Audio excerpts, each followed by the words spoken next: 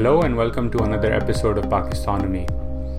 In mainstream media, the debate around the China-Pakistan economic corridor often ends up being about are you a patriot or are you a traitor, with those who ask critical questions or talk about different issues with the project being labeled as traitors or agents or something else.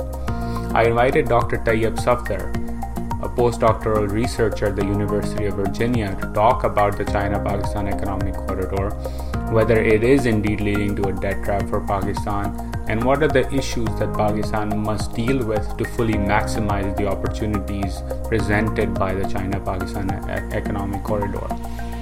This was a fascinating discussion where we talked about China's geopolitical ambitions, the relationship between the two countries, and how and why China prefers dealing bilaterally with countries behind the public eye and scrutiny. If you like our content, please do subscribe to our YouTube channel or the podcast, and do share with your friends and family. Here's Dr. Tayyab Safdar.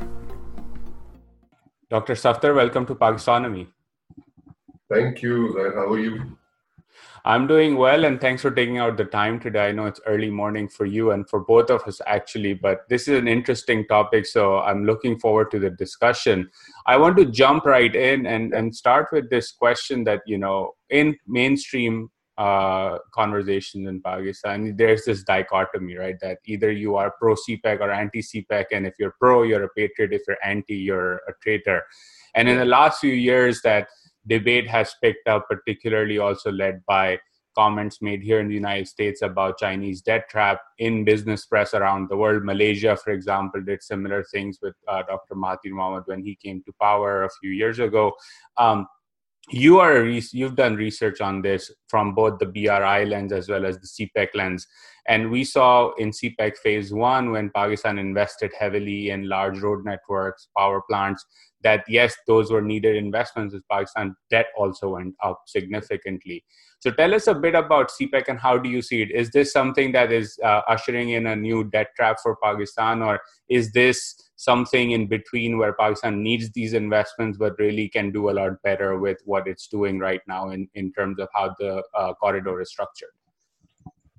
Thank you. That's a very interesting question, and you're very right. The time that I spent in Pakistan, it does emerge as, it's either you're for this or you're against this, and there's no nuance either in the popular media or in a lot of the academic work that comes out on the topic as well. One would expect that, having been 5 years old, there's a little more nuance that, enters into the conversation, but that's not happening, and that's partly because of the geopolitics surrounding CPEC as well.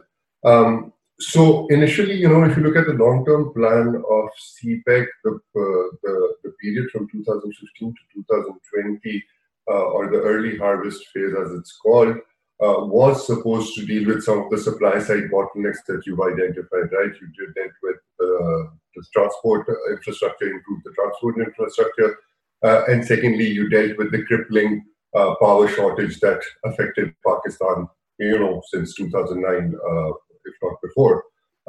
So those were that was the plan, and if you look at how it's evolved, it has dealt with the power shortage to a large extent. One can always, have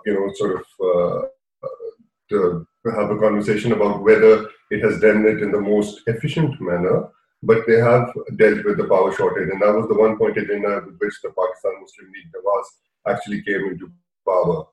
Now that those supply side, issues have tapered off, much of the current account deficit that was initially, that went up quite substantially because of these investments has tapered off as well.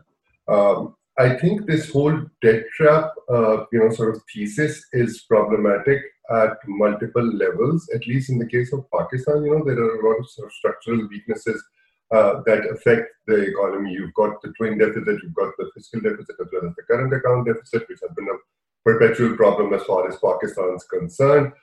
You've got weak growth in exports. You have perpetual issues with foreign reserves as well. So all of these problems, these structural issues, combined, that had, therefore the new government had to actually go to the IMF as well. The issue, and I'll give you some examples of how example, in 2019, at the Woodrow Wilson Institute, Alice Wells, who was the chief, diplomat dealing with South Asia, one of the statements that she actually made, and I'd just like to read it, is people in Pakistan are beginning to ask tough questions about CPEC and the kind of deals that their government struck with communist China, and what Pakistan really gains from this sort of a relationship. Similarly, a 2020 book which recently came out by Siegfried Wulff, who's based in Germany, asked some really interesting questions. So his conclusion is, CPEC reduces economic freedom, is geopolitical as opposed to economic, gives rise to corruption, debt trap, loss of political sovereignty, and presents a challenge to the rule-based international order. So those are the kind of, that's the kind of discourse that's surrounding CPEC, at least in the international, sphere. Now, the debt trap, thesis is problematic at multiple levels. One, if you look at Chinese sources, there's a lot of literature on this as well. And Wang Yi, the foreign minister from China, has often said that CPEC is the flagship project of the Belt and Road Initiative, right? So the Chinese say that it's the Belt and Road Initiative, so whatever happens in CPEC matters for them. So they would not want it to be seen as something which is ensnaring a country into a debt trap, and they do not want to, take over the assets that are, linked to those sort of investments. In a way, CPEC is not, Pakistan is not Sri Lanka, and Gwadar is not Hambantota. If one were to summarize what the Chinese foreign minister is saying, that we won't be doing the same things or in the same manner, to say the least, in terms of what went down in Sri Lanka. Would that be a fair statement? I think that's thank you very much for bringing Hambantota as well, because that is the poster boy for this whole debt trap thesis. And there's emerging scholarship that actually challenges this whole view about Hambantota as, the debt trap. So there's a 2020 paper that's been done by Deborah Brottingham, who's at the School of Advanced International Studies at Johns Hopkins. And she strongly questions this whole notion of the debt trap diplomacy. And she actually calls this as, she calls it as the debt trap meme. So for her, this whole discussion about China taking over Hambantota forcefully or by force is extremely problematic because, as with Pakistan, Sri Lanka had issues. The change of government brought in, a different set of priorities, and in order to, deal with the pressing foreign exchange issues, the government actually, negotiated this sale or this lease of Hambantota through to this Chinese company for 99 years. So this is problematic, and there's a lot of emerging scholarship that actually challenges this whole view of the Chinese forcing countries to take up these loans and then to take over. So in the case of Pakistan, in the case of the power sector, for example, there's a 2019 paper study by Columbia, the Center of Energy, by Erica Downs, that actually questions this further. And they said, so the question that they try to answer, or she tries to answer, is whether this is a diabolical scheme on the part of Beijing to actually ensnare Pakistan into a debt trap and to take over these assets that are being built, or whether this is a problem as far as the structure of Pakistan's electricity sector is concerned. And her conclusion is that it's highly unlikely that Beijing actually wanted to ensnare Pakistan into this sort of a debt trap, and it's a function of the internal weaknesses of Pakistan's electricity sector, which includes providing sovereign guarantee-based returns, which includes the circular debt, which is this huge problem which continues to afflict the power sector. So there's a lot of emerging scholarship that actually questions this whole debt trap narrative. The problem with the debt trap narrative is that many of these countries, so for example, if you look at the World Bank's research, which came out from 2018 to 2019, you know, many of these countries that initially started off with these Belt and Road Initiative projects had weak fundamentals, just as Pakistan did. So therefore, when you had many of these projects kicking in so quickly,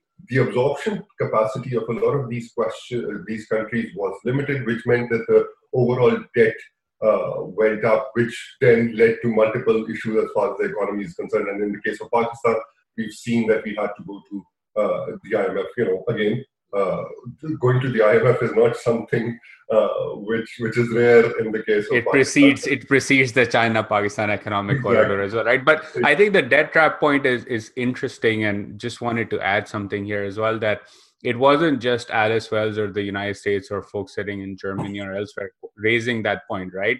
Then opposition leader Imran Khan, now Prime Minister, talked about debt trap. Then opposition leader, former finance minister, and now planning minister Asad Omar used to talk about transparency for CPEC. And so you had commerce advisor Razak Daoud famously quoted in the Financial Times that led to Bajwa's visit to China, talked about slowing down CPEC. So it came from within Pakistan as well. And so, you know, and my point and many others also raised that point within and outside Pakistan, was that taking on debt in and of itself isn't bad. If you're a college student going to college and getting an MBA, let's say, that's not, you're taking on debt, but that's not bad debt. But if you're that same 22-year-old who is borrowing on a credit card to buy a Mustang, that is bad debt, right? And so there's a debate that must be had on that. But my question to you on that was that, you know, the power deals Pakistan did sign, and there was talk about IPPs and renegotiating with Pakistani IPPs to reduce their ROI and returns. Similar negotiations have to occur ultimately with China as well. The circular debt is out of control, and it has to be reformed, not just by paying it back the way Nawaz Sharif did in 2013, 2014 by raising debt, but you have to deal with the chronic challenges within the sector. Do you think, you know, from your research and your analysis of how China behaves, that Chinese investors and the Chinese government will renegotiate these power contracts, and will that be an easy negotiation for Pakistan? So I don't think there will be easy negotiations as far as Pakistan is concerned. And that's also a function of the fact that you've been doing something in a particular way for the last so many years. You know, since the mid-1990s, you're used to these IPP contracts where you've been given these sovereign guarantees, you've been given extremely high rates of return. So the view from Islamabad as far as the power bureaucracy is concerned is that, you know, we're not able to attract investment if we do not offer certain guarantees. So therefore, for us, it's a problem as far as getting investment is concerned. So it's not as if we want to give these sovereign guarantees or we want to give these exorbitant rates of return. It's just that, you know, people do not want to invest in that country. Now, as far as China is concerned, as I said earlier, I completely agree with you as far as you know, the problems are concerned. The rates of return are high. They're indexed to the US dollar, which means that whenever there is a bout of you know, depreciation as has taken place over the last year or a year and a half, the cost of electricity goes up. Even if it's the cheapest source of electricity, which is hydropower, for example, if it's 7 cents with the ROE, you know, sort of pegged to the US dollar, whenever there's going to be depreciation, the cost of electricity is going to go up. So there is a definite need to renegotiate some of these contracts. As far as Beijing is concerned, I would think they would be ready to negotiate. The problem, I think, is that there's a lack of understanding about how these negotiations, you know, sort of take place. For better or for worse, the way that the Chinese system works is that it's a bilateral, you know, negotiation away from the public eye. So the lack of transparency that you allude to is, you know, an issue as far as the way that things are done in the case of China and its relationship with many of these countries. And just to quickly interject that from what I'm hearing from you is that the lack of transparency is not because of some nefarious reasons. It's just a function of how China functions in its bilateral relationships, particularly around the BRI. Yes, so not only in the BRI, so again, I'd go back to the literature. So, for example, if you look at again Rottingham's work on Africa, and there's a new paper that's just come out from their work, they talk about how the renegotiation takes place between countries on a bilateral level, away from the public eye, because that's the way that the system sort of works. And again, because they have quite a comprehensive database, their research actually shows that in all of these processes of renegotiation, uh, in the case of Africa, there has never been there have never been efforts to actually take over assets, or sort of go towards arbitration or anything of that sort. So it's handled amicably at a bilateral level. Now, that's not to say that the Chinese are not sort of tough taskmasters, and there's not a tough negotiation process that takes place.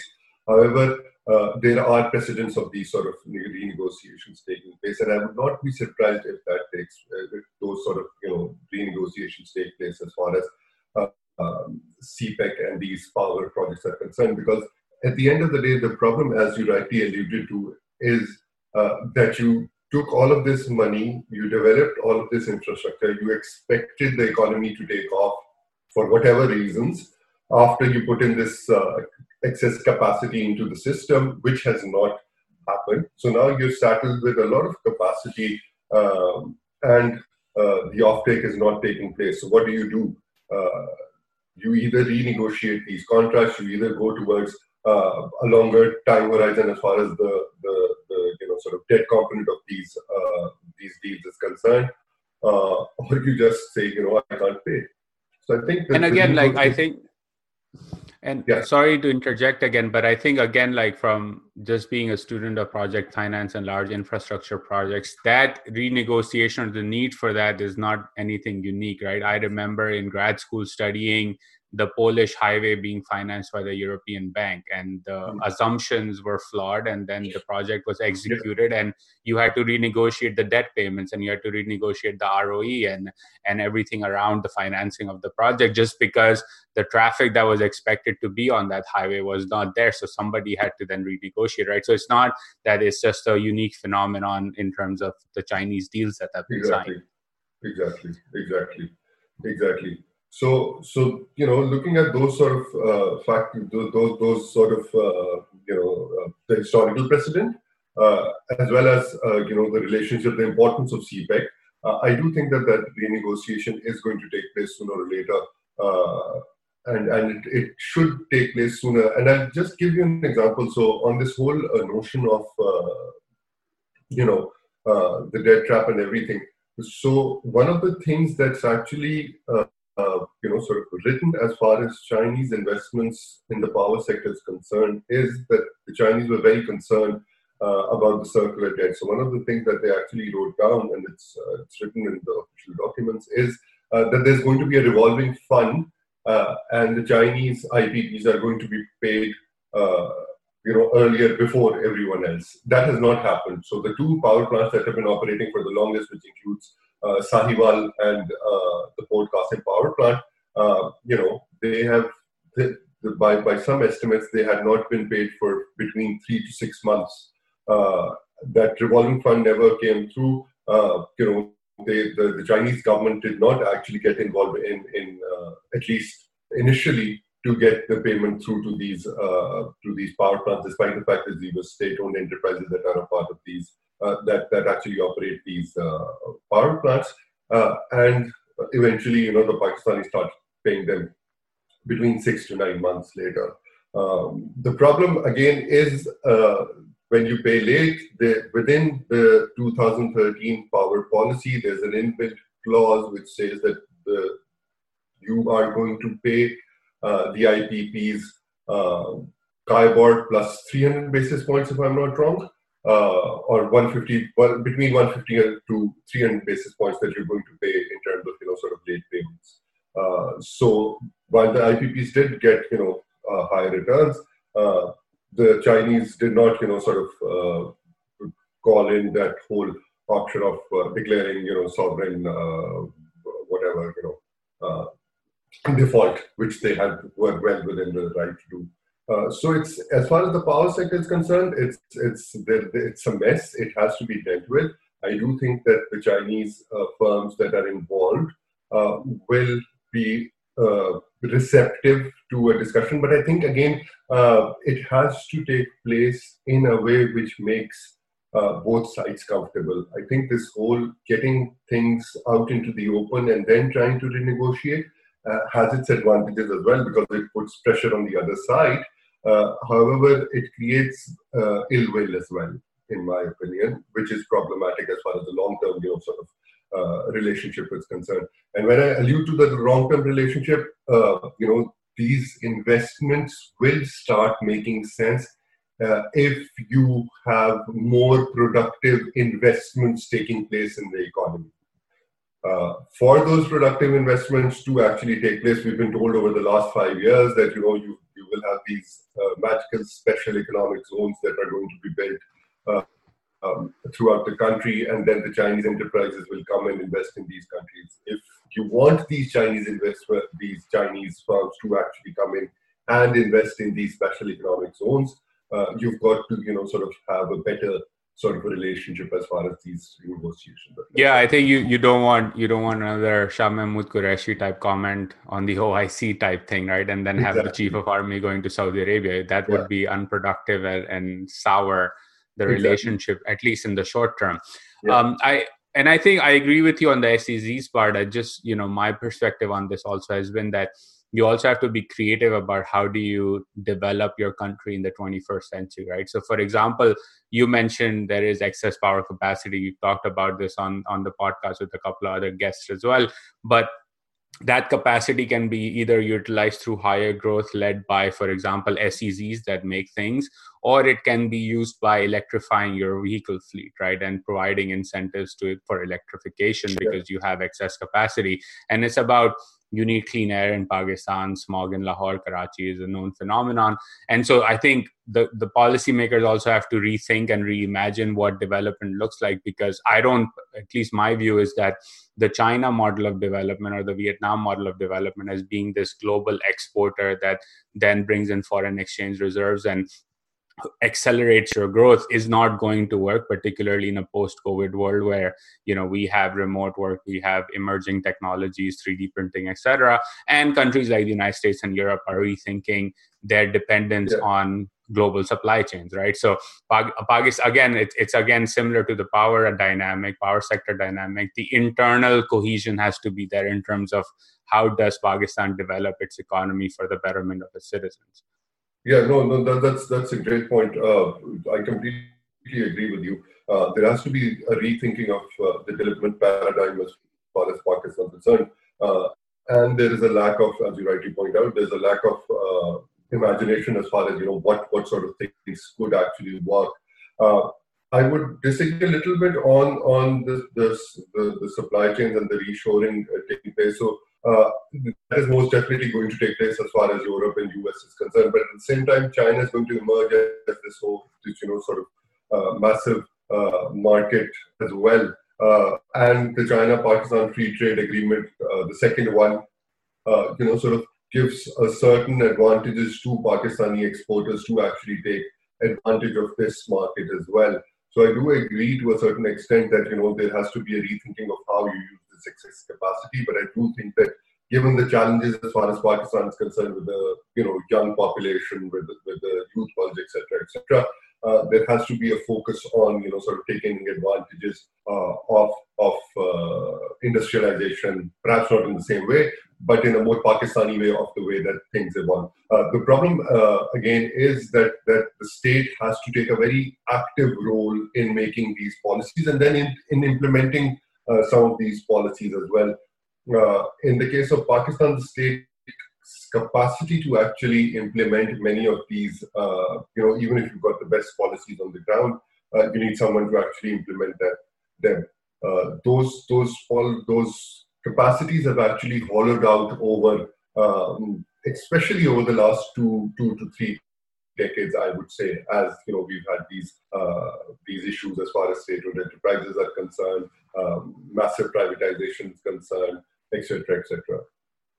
So your point on China emerging as an economy that Pakistan can sell to and trade with is very important. It's a good segue to sort of the next part of our conversation, where I wanted to get your perspective on sort of BRI within South Asia or Greater South Asia, and then BRI writ large, right? So Yeah. if you look at historical trade linkages in the subcontinent, they've been east-west. Pakistan and CPEC is north-south on the axis, right?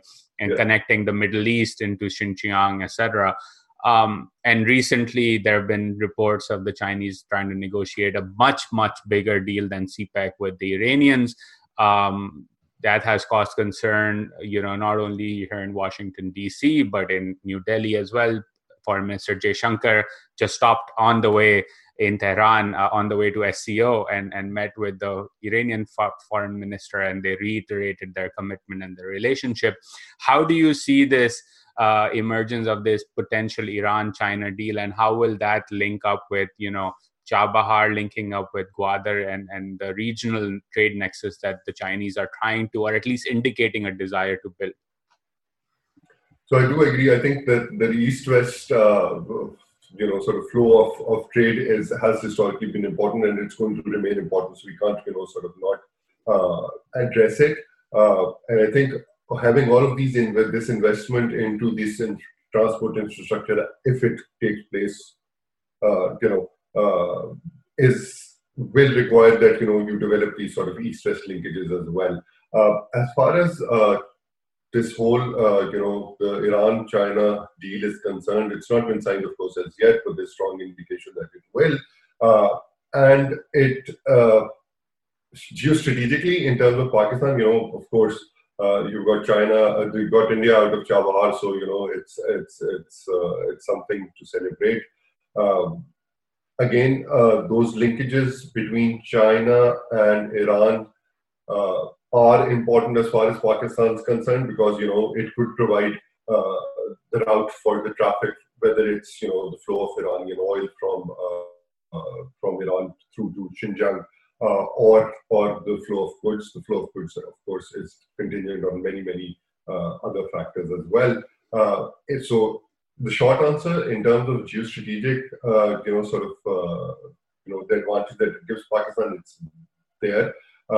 In terms of the long-term benefits, as far as CPEC is concerned, and the emergence of these regional trade linkages, I think the jury is still out there. There are lots and lots of pressures.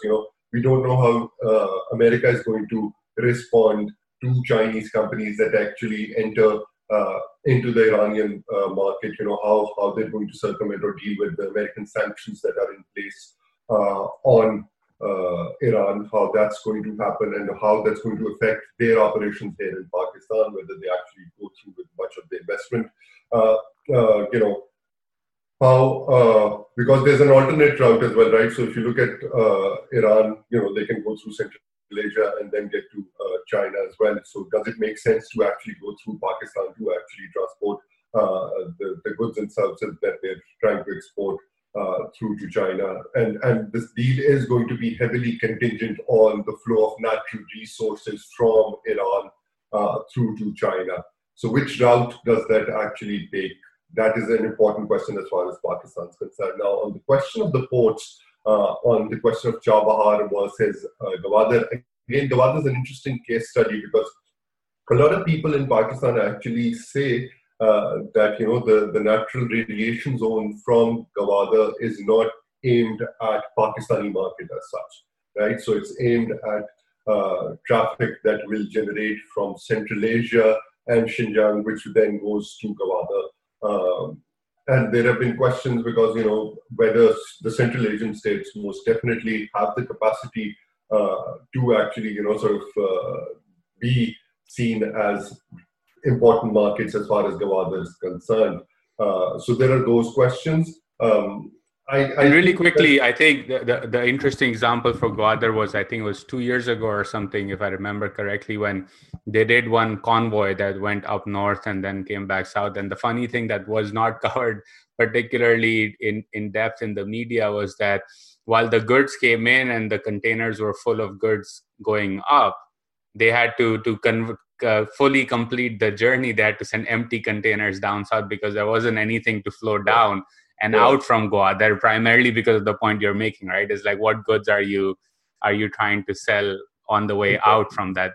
Because Pakistan is an importer, exports are either focused on the Karachi route out, or there isn't nothing else to sell to the rest of the region. Exactly. So as far as Gawadar's, at least the short to medium term is concerned, developing that sort of the traffic is going to be problematic.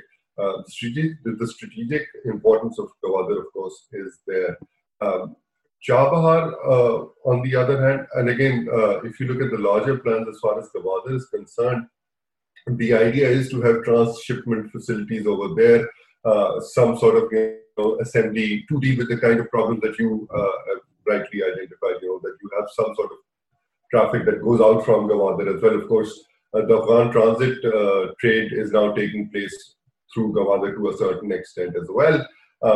But coming back to the point about the competition between Chabahar, or the cooperation between Chabahar and Gawadar, I think it remains to be seen how Chabahar is actually developed by the Chinese now that the Indians are out. I don't think they'll probably want to have competitive, ports right next to each other. They'll probably want something different from both ports. It remains to be seen how it evolves, because as I said, the deal has not been signed as yet. There's a lot of conjecture on how things will evolve. But Iran does give certain advantages as far as, which aren't there in the case of Pakistan. So if you look at the human development indicators, for example, they're better in Iran as compared to Pakistan. It's a more affluent society in terms of economic, prowess as well. Education levels are better. So those advantages, politically, one can argue that it's a little more stable. As far it has natural resources to export. Resources, of course, that's the elephant in the room. But I mean, apart from the natural resources, there are other advantages that Iran offers as well. But of course, the major problem is that how do you circumvent U.S. These sanctions on the country, and how do you ensure that your firms do not get affected, especially now that Chinese state-owned enterprises, a lot of these firms have the ambition to grow globally as well. So would they want to, or do they want that additional headache of dealing with the US's ire as well, especially since there's a cross-partisan support in Washington on controlling China or dealing with China. So those risks remain as far as the Chinese are concerned. So on that bit, I think it's going to be an interesting few years, as especially now. I would say that the one point I would disagree with you on is that I wouldn't count India out from Chabahar just yet. I think the Iranians are playing an interesting game as well, where my view at least is that they will watch what happens here in the US in November, and if there is a change of administration, is there an opening to go back to JCPOA and get back on the table? And they will use that to negotiate, at least from their perspective, a better deal, either from the Chinese or from the Americans or both. And you are right, the sanctions issue is real. For example, before the JCPOA, the sanctions were at their peak and India wanted to buy energy from Iran, they had to firewall off their companies and have a swap agreement and do it very tactfully, even though the United States was unhappy with that. But they had to firewall these companies to make sure that they weren't hit by the sanctions that were coming their way. But I think the end of the year and early 2021 will be interesting wherever the election goes, because if Donald Trump comes back, then for sure the Iranians are going to go in the Chinese camp. If there's a Joe Biden administration, there might be an opening to realize, and the Iranians may take advantage of that, to play the Chinese against the Americans and the Indians and say, well, we can go either side. Let's see who offers the better terms. Well, that's true. That's true. That's a very good point that you raise. Most definitely, and the interesting thing is that a lot of these things are actually fluid, right? You've got no permanent friends or enemies. It depends on how the situation sort of evolves, and that's so the earlier just linking it to the earlier discussion that we had. I think the statements that came from Ellis Wells, for example, on CPEC itself. actually help Pakistan or improve the negotiation power of Pakistan as well, because it's up to the Chinese to actually raise their game as far as these investments are concerned. And you're right, it depends on how US, the host economy, actually use these opportunities to improve what we're getting out of that whole relationship. Yeah, and I want to quickly, speak coming back to Pakistan and where things are now. There's talk of Xi Jinping coming back to Pakistan towards the end of the year. At least there are indications of that. Back a few years ago, Khurram Hussain famously, published the Joint Coordination Committee's CPEC 2.0 plans, which are about agricultural investments and things like that. Exactly. And at that time, Hassan Iqbal was like, no, we're not doing this. This is not secret. But everyone knew that, it would make sense. It would make sense to go down that route if you were China and if you're Pakistan as well, because agriculture, for example, needs a lot of investments. Where do you see CPEC going from here on out now that the early harvest phase is over? What are the opportunities for both countries to invest in Pakistan? And what are some of the challenges and risks that you see that Pakistan in particular must navigate to make sure that the promise of CPEC is fulfilled for the economic development and betterment of Pakistani citizens? So the biggest challenge, I think, is the geopolitical bit as well. How do you balance the discussion that we were having earlier about the Iranians and their wish to balance, their own interests versus the US versus Iran and China? I think that's going to be a major risk as far as whichever sort of administration comes in power in Washington. I think that's going to be a major balancing act as far as Pakistan is concerned. On the domestic front, I think again the discussion that we were having earlier about how do you, now that you've got all of this investment in or all of these projects now built, how do you use them in the most productive fashion? I think that's going to be a major challenge as far as the Pakistani policy making or policymakers are concerned. In terms of FDI, for example, we've been touting the fact that FDI has been going up. For example, we went up to $2.5 billion even last year, despite all of the problems. But what sort of FDI does Pakistan want? What sort of FDI is the most important as far as Pakistan is concerned? Because again, there's a lot of literature out there which talks about how different types of foreign direct investment have different sort of effects on the local economy. Much of the FDI that we've been witnessing over the last 2 odd decades has been market seeking. So you look at banking, you look at telecommunications, you look at the power sector, it's been market seeking, FDI, which sort of wants to tap into this, the massive, domestic economy that exists in Pakistan. On the other hand, if you look at, you gave the example of Vietnam earlier, if you look at the examples of Southeast Asia and, other countries that have been successful as far as the export-led model of development is concerned, they've been able to attract a lot of FDI, which is efficiency seeking, right? That you become a part of global value chains. Again, the terms in which you become a part of global value chains is again open to debate, and we can talk about that if you want. But they've been relatively successful in terms of tapping those sort of value chains, which has not been the case as far as Pakistan is concerned. So if promote these special economic zones, because you've had experiences with developing export from EPZs as well in the past, and industrial estates, etc., most of them have been abject failures. So what is going to be different this time? If you we want to build more of them, even though the last ones are not as successful as they should have been.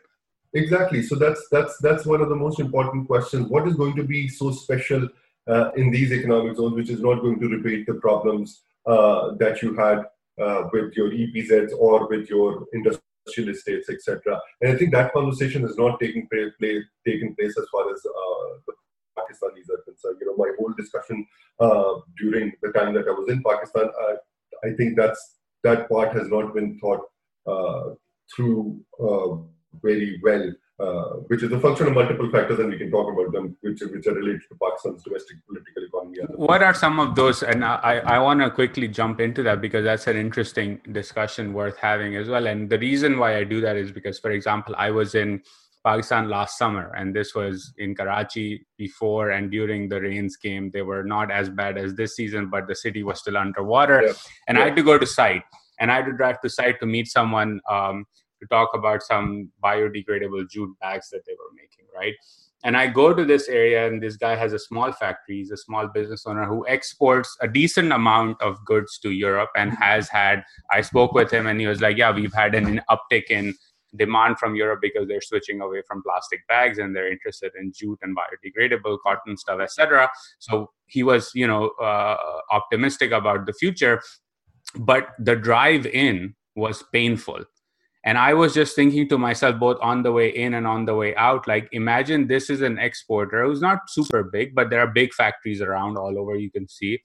Just the truck that comes in and goes out is slow, inefficient, the repair costs go up, the driver wages go up, everything, all the costs at a micro level associated with that are up, which makes your export uncompetitive, like if you compare it to Vietnam or Bangladesh, which is a straight highway you get out, right? Exactly. And so that was just one example that I thought of, was like, how are you going to export from your industrial site to the port to the rest of the world when the journey, which should take 30 minutes, takes an hour and a half just because of the poor quality of the roads and the infrastructure around. So from your perspective, what are some of these issues that domestically constrain Pakistan's ability to be an export powerhouse? So the one is the incentive structure that you alluded to in part. If you look at the incentive structure and the way that it's evolved, especially again over the last 10 to 20 odd years, there's been this implicit, sort of focus on developing the unproductive sectors of the economy as opposed to, sort of focusing on developing the productive sectors of the economy. You give the example of Bangladesh as, the emergence of Bangladesh as an export powerhouse is extremely interesting and offers a lot of policy lessons as far as Pakistan is concerned. You have to have this focus on tapping these international markets, and there has to be a consensus between the various stakeholders. So Bangladesh is not the most efficient public sector. It does not have the most efficient public sector in the world. They've got problems of corruption. They've got problems of a very fragmented political economy as well. However, they've been able to grow because there is at least this consensus between different stakeholders that this is the route that we need to actually take, going forward, if there has to be some sort of a sustainable development, sustainable in terms of the long term or short to medium term, having growth rates is concerned. That sort of consensus is missing as far as Pakistan is concerned. Couple that with this whole incentive structure, which is geared towards the more unproductive sectors of the economy, lack of long-term credit, a political economy which is not favorable to sort of focusing on exports apart from platitudes, etc. Rent seeking is a massive, and again, there's a lot of literature on how there are different types of rents as well, and rents are not always negative. But it again sort of links to this whole incentive structure that you're generating for the economy as well, or for those who are engaged in the productive sectors of the economy. I'll pause. I'll interject here. You mentioned rent seeking, and I want you to dive a bit deeper into this because, in a way, in the Pakistani discourse, rent seeking is often equated with corruption, and there is overlap between the two. But what you said is actually going to have people up with pitchforks coming at both of us, because I've written about this as well, is that when you look at the literature, high rates of corruption do not equal to low rates of development and growth. And you said something similar where rent seeking is not always negative, but just give a couple of examples of what this rent seeking is in the Pakistani context, and can it be the grease often in other societies that moves the wheels of the economy forward? So I'll give you, we'll come back to the example of the power sector, for example. When you give in the case of Pakistan, in the case of the power project that you've negotiated since the mid-1990s, and there's the report that just came out as well, sort of talks about this as well. When you give guaranteed returns indexed to the US dollar, these high rates of return, etc., you take away the incentive of the investor to actually be more efficient, or to invest in longer term projects. If you look at the earlier projects that came in online, for example, oil, etc. So you've created an incentive structure which is actually extremely problematic as far as sort of having the investor move towards a more efficient sort of productive system are concerned. Similar is the case, for example, with sugar. We have this whole sugar issue that's come out. Sugar is a classic example of a rent-seeking sector of the economy. Whenever there's a glut of sugar in the market, the exporters or the sugar manufacturers take the pretext that we have to pay the farmers. We're not able to do that, so we need to export this sugar. And because they're not competitive in the international market, therefore, they need some sort of subsidies from the government to actually export this sugar. And speaking of consensus, it is probably one of the only sectors in the Pakistani political economy where there's political consensus on subsidies when they're needed. Exactly. On the other hand, when one talks about productive rents, for example, one looks at the examples, and there's a lot of historical literature out there from South Korea, for example, learning rents. You give people the capacity, because there's from the literature one can see that learning or incorporating new technologies of production, etc., is not a frictionless process. There's a learning process that's associated with it, and there's a risk that the individual entrepreneur is actually taking. So how do you create those rents in the market for that learning to actually take place by your sort of entrepreneurs? So those sort of rents are there as well. Similarly, if there's someone, there could be performance-based rents. The East Asian economies, especially South Korea, is a classic example of those performance-based rents as well. So one of the things that they did quite effectively in the 60s and the 70s was that rent was associated with getting capital at lower rates as compared to the market. So those exporters that actually met those targets, the targets that were set by the government, got that subsidized credit. On the other hand, those exporters that did not, sort of meet those targets, however powerful they might be, they did not get those below market rates of credit, which was so important for them to actually expand. So you've got all of these examples of such productive rents that are out there. Sadly speaking, that's not happened in the case of Pakistan. APTMA itself, or the textile market, the textile lobby itself, is partly to blame, but there's partly to blame as well, because they've had multiple incentive packages that have come in, that have been implemented. The quality of implementation one can sort of always debate about, but it's created these perverse incentives that I've talked about, and changing that incentive structure is going to be extremely difficult. How do you create those incentives for people to invest in learning? You gave the example of the biodegradable stuff that the manufacturer was making. So those are growth markets that could be tapped. But how do you create those incentive structures for people to actually tap into those growing markets? How do you deal with the risks associated with those markets? Right now, if you look at the power sector, for example, and you look at some of the largest players in the market, many of them were actually associated with the manufacturing sector, and they've now sort of moved to the power sector, because again, it's the incentives that are there. It's those guaranteed returns, it's those dollar-based returns that you're giving. Again, one can debate on liquidity, etc., but in essence, those contracts are the way that they are. They're backed by sovereign guarantees. They're backed by US dollar-based returns. So all of those, sort of guarantees might be important, but they create perverse incentives. Yeah, and I think the big example that comes to my mind is like your incentive structure right now is aligned towards the Malik Riazes of the world, who can occupy land of poor villagers, and then the Supreme Court can give its tacit approval, say pay 400 billion rupees and you're done. Whereas the incentive should be that 400 billion rupees that this guy has captured from stolen land should be put in productive assets, like at least the ones that build export capacity, because that's what Pakistan needs. And that's the biggest, example one can think of the negative rents and the incentives in the economy.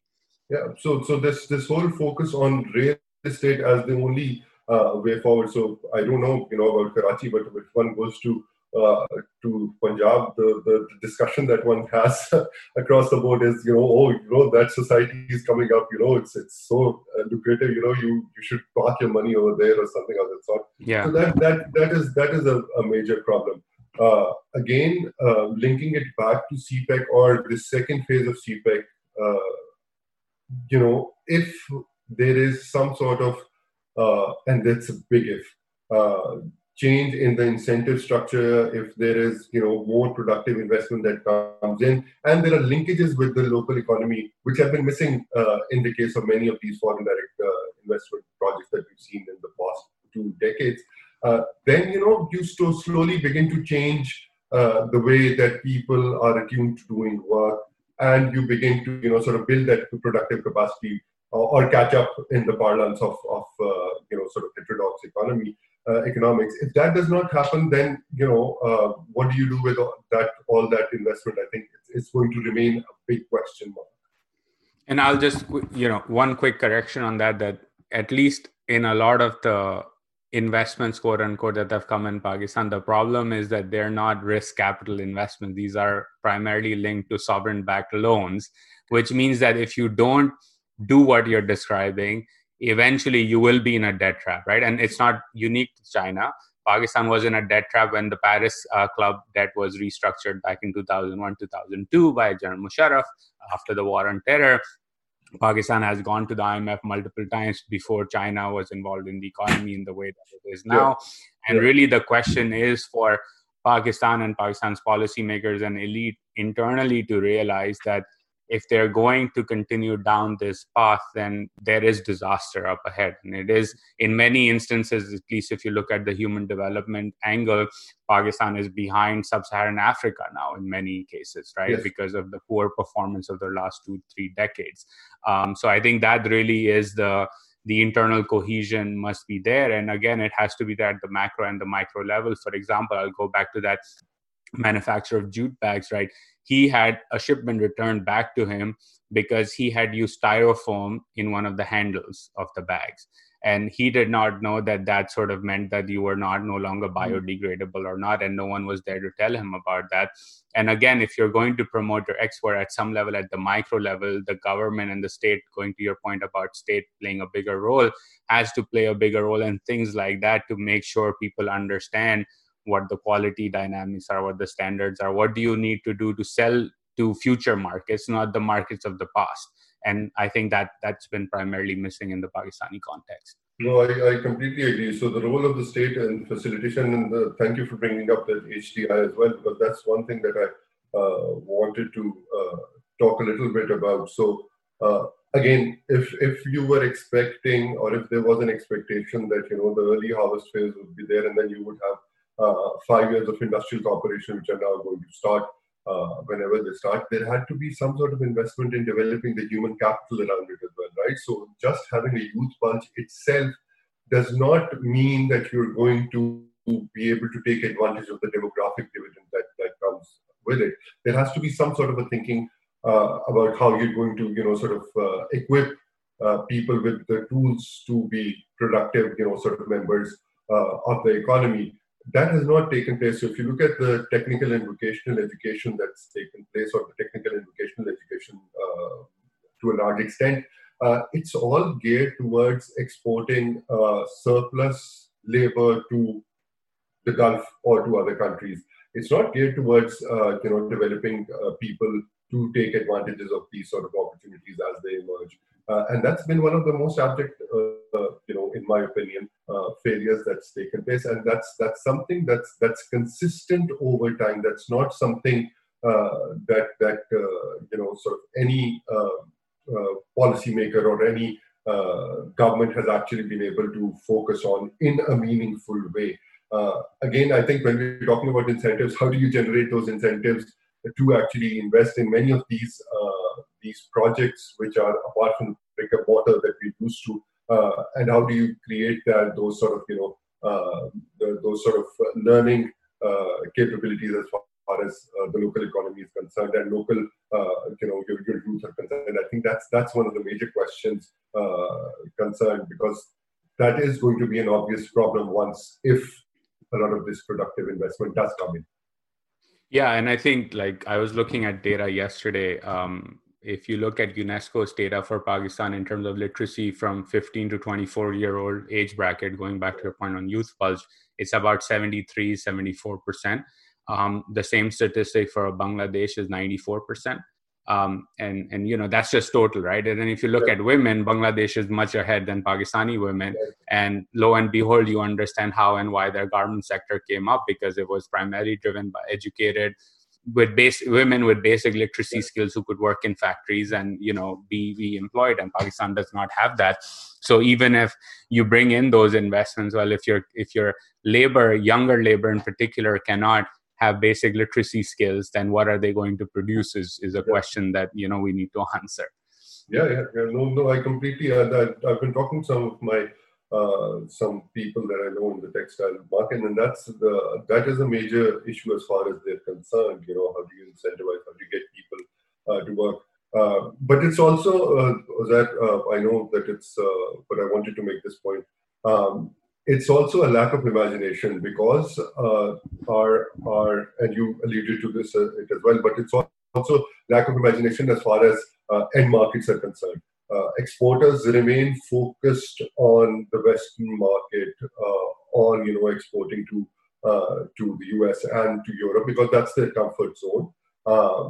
I've asked quite a few people after CPFTA2 whether they've sort of looked at this further. There's a wonderful study that the Pakistan Business Council actually came up with as well, looking at the tariff lines and which projects Pakistan could take advantage of. And of course, COVID hit after that CPFTA2. But there's not been a lot of work that's actually been done by major exporters in thinking about how they can take advantage of the CPFTA2. So it's also a weakness as far as the Pakistani entrepreneur and industrial class is concerned as well.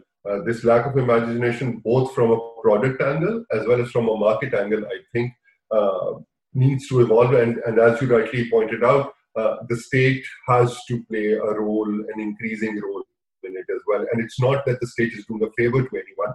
If one looks at multiple instances of where successful long-term growth has actually taken place, the state has taken a more active role or in terms of industrial policy, in terms of picking winners, in the case of East Asia, in the case of China, for example, or in facilitating by providing access to information, as you pointed out in the case of the styrofoam and that exporter. That is not the case as far as the Pakistani state and its role in the economy is concerned. Yeah, and ultimately, and I'll jump to asking you about some book recommendation. I'm mindful of time as well, but the one point that I always I've increasingly come back to now is it pays better to be operating as an economic agent in Plottistan than in Pakistan. And so in a way, what you're describing are things that entrepreneurs should be doing, but the incentives are skewed in a way where investing in Bahria Town files and DHA City files or the next housing development files has a better ROI than, trying to figure out a new market and making things and running after refunds and things like that, because it's just painful. It's hard work compared to the other, and the returns are higher on the other side as well in financial terms as well. I completely agree. I think that's an apt description, Plottistan.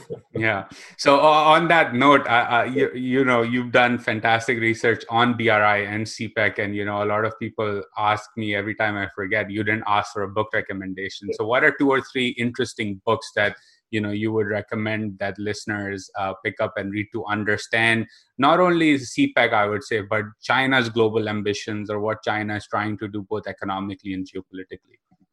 So there's a 2009 book by Martin Jacques, and it's called "When China Rules the World." I think that's a good primer to actually start understanding what it means for China to actually evolve and become one of the biggest or the most important economic actor in the world, and how that is different from the Western conception of development to a large extent. I think that's sort of gives you a good sort of background. Then Bruno Matthias's Belt and Road initiative. I think that's a good read as well. Again, these are easy reads, which sort of gives you an idea of why it's happening, what's happening is actually happening. And if one wants to, sort of look at it from a more historical angle, I think Peter Frankopan's study on the new Silk Roads is wonderful as well. On a more critical, sort of a view of Chinese investments, I think there's loads of books out there. But one stands out. I think Terry Brown's CEO China Inc. Is an extremely interesting read once again. Very easy to read. I think that sort of gives one a more sort of critical view of China and how local political economy evolves, etc., etc. From a historical perspective, I think the historicization is actually missing, and I think there's a wonderful book. It's a little voluminous, but I think it's important to understand the sort of the way that the Chinese system evolved. Is Deng Xiaoping's biography by Ezra Vogel. Ezra Vogel's based in Harvard. That's a wonderful read, and I think the discussion about special economic zones, pragmatism in terms of looking at different sort of models to actually reform. The kind of insights that you get from there and how the Chinese systems actually work, I think are wonderful. For those who are looking at it from a more scholarly perspective, again from a Chinese perspective, which is missing in the broader debate, there's a handbook on the BRI which has been co-edited by Kai Feng and Peter Nolan. That's written by scholars from the Chinese Academy of Social Sciences. So all you're going to get through that thick volume is views from the Chinese, view about the Belt and Road Initiative, about these various corridors, etc. So I think those books should help.